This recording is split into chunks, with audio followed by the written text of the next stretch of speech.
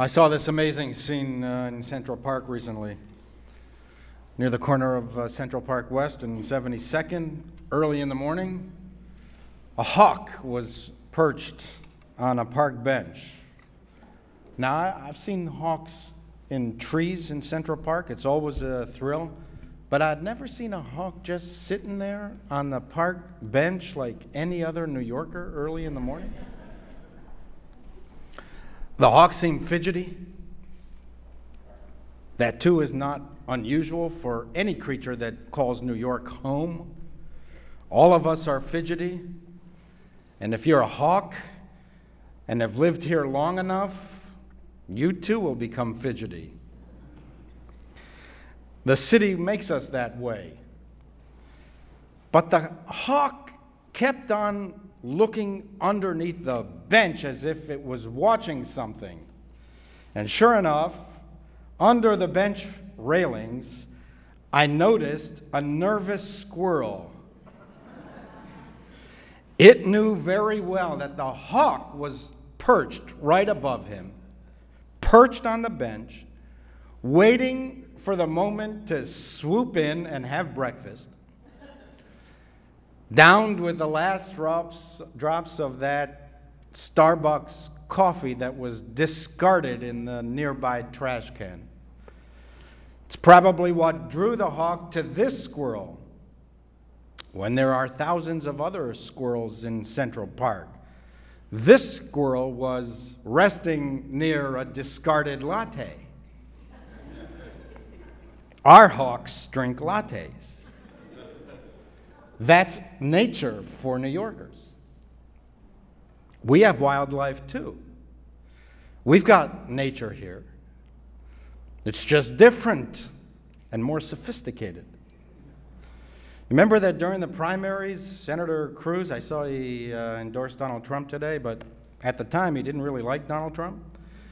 And he seemed to suggest something derogatory about New York values. So for his benefit, New York nature is akin to New York values. It's civilized, manicured, and contained. That's how we like nature in this city. The squirrel kept on running under the benches, under the wood and under the railings, so that the hawk couldn't get to him. From time to time, the hawk would fly onto a nearby tree, as if to say to the squirrel, "I've left, I'll find something else to eat." But the squirrel would have none of it. "Forget about it," it signaled in that New York kind of way.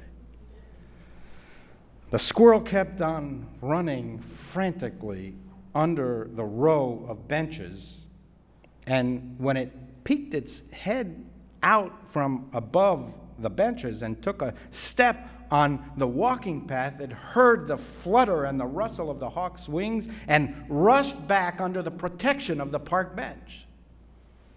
This went on for about 10 minutes. And I came upon these prototypical New Yorkers in the middle of their unfolding altercation. Ultimately, sensing a brief opening, the squirrel dashed from under the bench and onto the grass where it could hide, at least temporarily, near a tree. And since in New York, all living creatures are in perpetual motion, constantly rushing somewhere, the hawk didn't have any more time for the squirrel, and I didn't have any more time for the hawk. I needed to get to the mikveh for a conversion. To the best of my knowledge, that hawk never ate that squirrel. You might call it a New York miracle. You might call it just nature, New York style, saved by a pedestrian. But if I were that squirrel, it might have caused me to reflect more on fate and faith, destiny, and predetermination. I think that squirrel was probably religious anyway, given the circumstances that I witnessed. that rodent came within an inch of its life. You could say that there, under the Central Park bench, that squirrel was benching.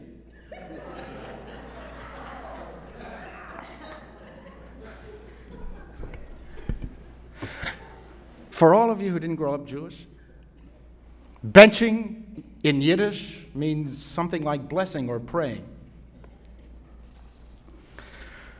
We're a little more than a week away from the High Holy Days. I was inspired by the benching squirrel and the Central Park hawk, a bird of prey after all, to think about praying, blessing, and faith. New York has a lot of faith, too. First, even in the conventional sense, faith is not foreign to the big city. Senator Cruz back then was simply bloviating populism. We have God in New York. Practically every corner of our city, on every single corner, there is a church or a synagogue or increasingly a mosque, and we have many temples of Eastern religions. And second, for even those of us who do not define ourselves as religious, we still worship. Everyone worships. Some of us worship youth. There is an entire religion of youth in America, replete with institutions and institutional bureaucracies, high priests and rituals, and even tithing expectations. Multi-billion-dollar industries sell us the illusion of perpetual youth. And some people spend at least 10% of their income on this religion. Youth. Youth. There is nothing in the world but youth, said Lord Henry to Dorian Gray. Some of us worship beauty. There's an entire religion of beauty in America, replete with institutions and institutional bureaucracies, high priests, rituals, and even tithing expectations. Go to the cosmetics counter at Bloomingdale's and tell me that the fortune that people spend on skin creams is not evidence of intense, perhaps even blind faith.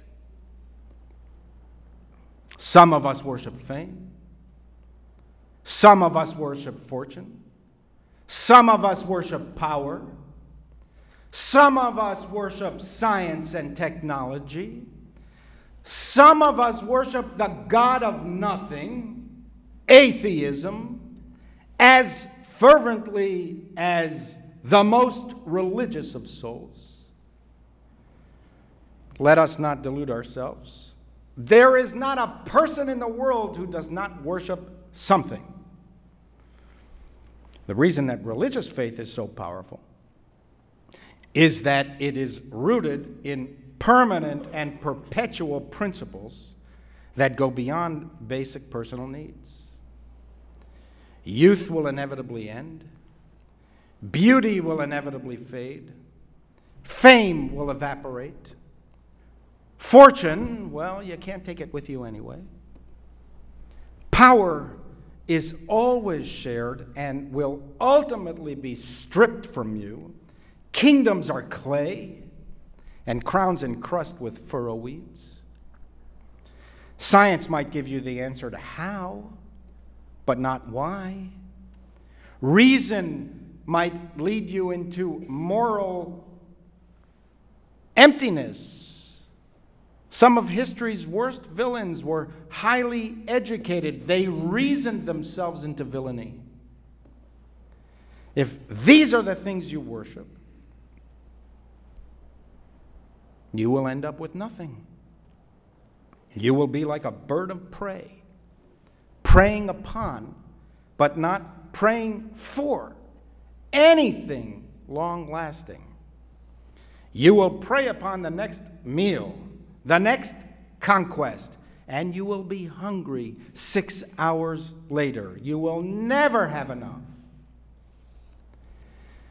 It is our choice whether to pray upon or to pray for.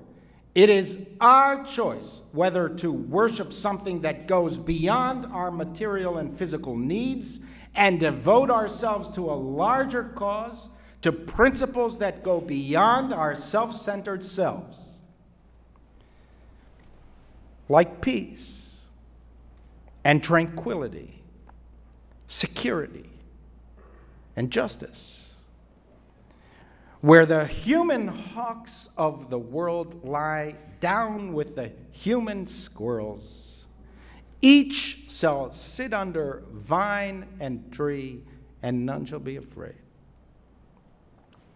It is profoundly distressing to observe America today. We seem angrier, more polarized, more intolerant than in many years. It is profoundly distressing to see our cities erupt in rage and violence. It is profoundly distressing to note that increasingly we are unable to speak with or even understand one another.